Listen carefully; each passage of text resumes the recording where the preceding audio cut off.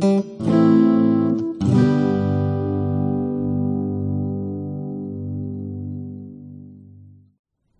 Holy Gospel of our Lord Jesus Christ according to St. Matthew. Glory to you, Lord Christ.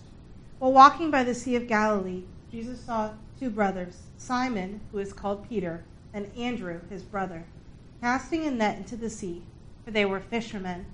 And he said to them, "Follow me, and I will make you fishers of men." Immediately they left their nets and followed him. And going on from there, he saw two other brothers, James, the son of Zebedee, and John, his brother, in the boat with Zebedee their father, mending their nets. And he called to them. Immediately they left their boat and their father and followed him. The Gospel of the Lord. Praise to you, Lord Christ. In the name of the Father, the Son, and the Holy Spirit. Amen. Today, the Feast of Andrew is a great opportunity for us to focus openly on his life and to see what we can learn from him as disciples of Jesus.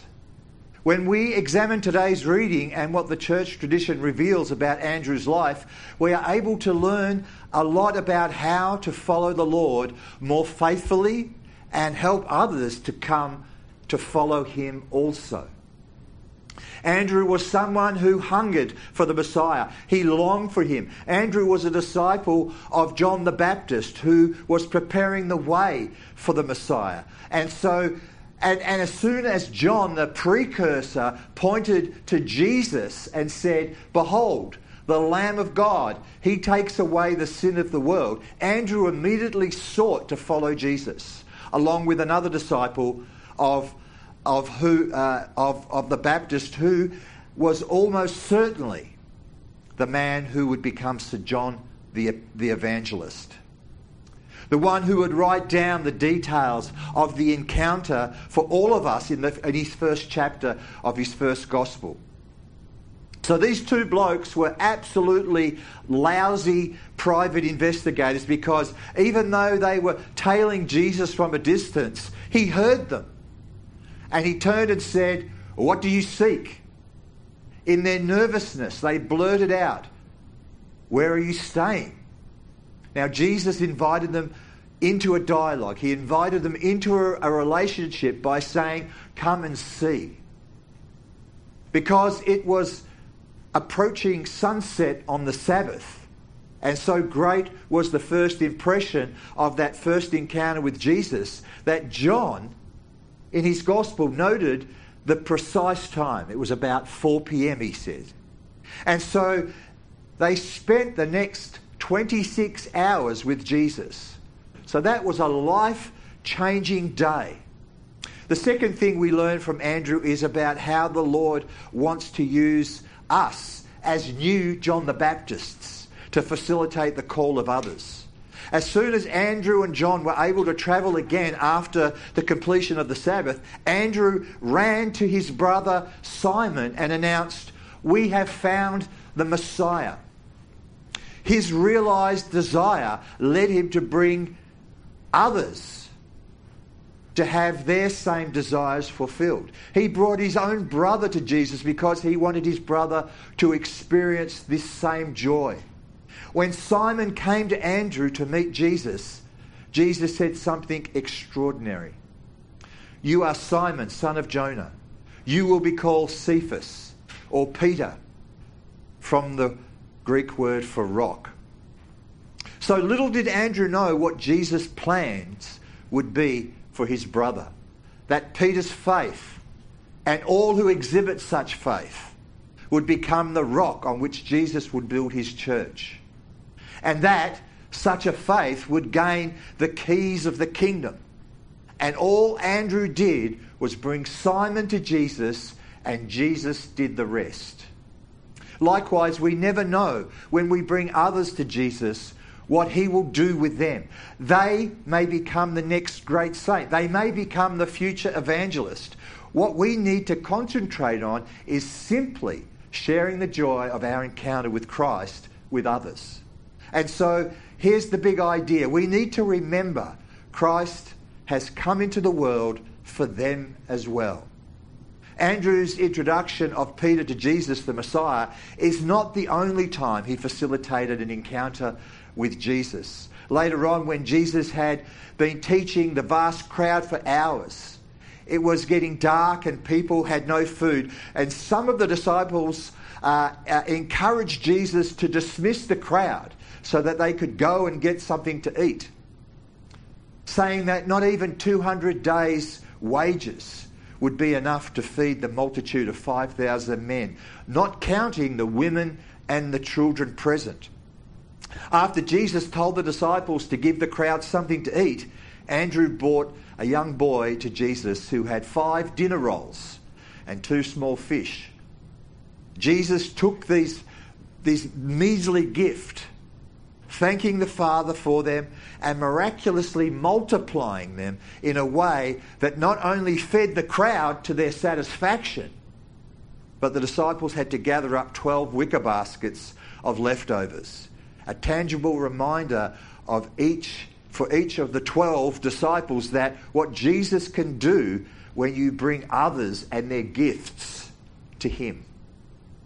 We too should learn that lesson.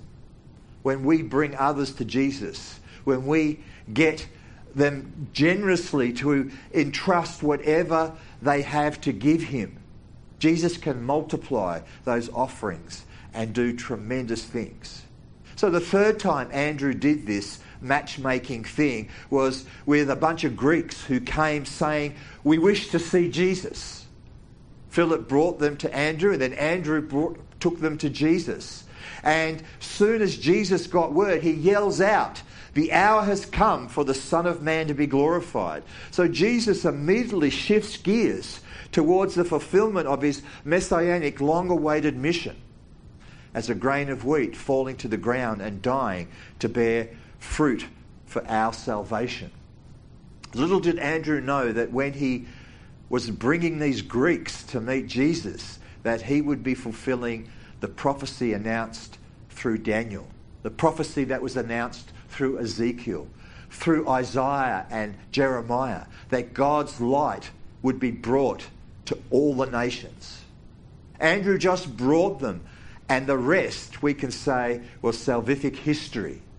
Likewise, we never know what the next stages are in the history of salvation for those who we encounter, or of the whole world for that fact. We just try to bring people to Jesus. And so Andrew teaches us, in order to do this well, we have to be humble. One of the things I appreciate from the gospel reading about Andrew is that he never complained that of the 4 called from their boat in Capernaum, Peter, James, John and Andrew, it was only the first 3 who were the closest to Jesus at the major moments of his life. Those were the 3 closest disciples who went with him when he healed the daughter of Jairus, who were with him when Jesus was at the Transfiguration. Those 3 were at the Transfiguration. And when Jesus wanted someone to accompany him to pray in the Garden of Gethsemane, it was those 3. It could have been easy for Andrew to say, if he put his feelings first, if he put his ambitions first, if he put himself first, it was easy for him to say, "Well, what about me, Jesus?" But he didn't. It was about Jesus, and it wasn't about him. Likewise, as we see on a couple of occasions in the gospel, there were disciples who were more walls than they were bridges. They tried to prevent children from coming to Jesus. They tried to shoo away a Syro-Phoenician woman courageously pestering Jesus to heal her daughter. Andrew was the opposite. He was someone who was always taking people to Jesus. And we all have a lot to learn and emulate in that. Today, on his feast, we can ponder our own calling to follow Christ and our own mission to help others to meet Christ. Throughout the centuries, Andrew has been called by our Orthodox Greek brothers and sisters the proto-cleat. because he was the first one called. But in many ways, he was also the proto-apostle.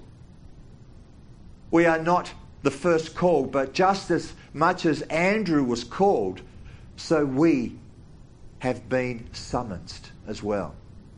And just as much as Andrew responded to that encounter by bringing others to Christ, so we are sent out at the end of the Mass to seek to bring others to that encounter between Christ and others. We're sent out, we're commanded. And now, Father, send us out to do the work you have given us to do, to love and to serve you as faithful witnesses of Christ our Lord. Christ seeks to make us fishermen of men, just as he made Andrew. The Apostle Paul's words are as relevant today as when he wrote them to the Roman church. How can they call upon him whom they have not believed? And how can they believe in him whom they have not heard?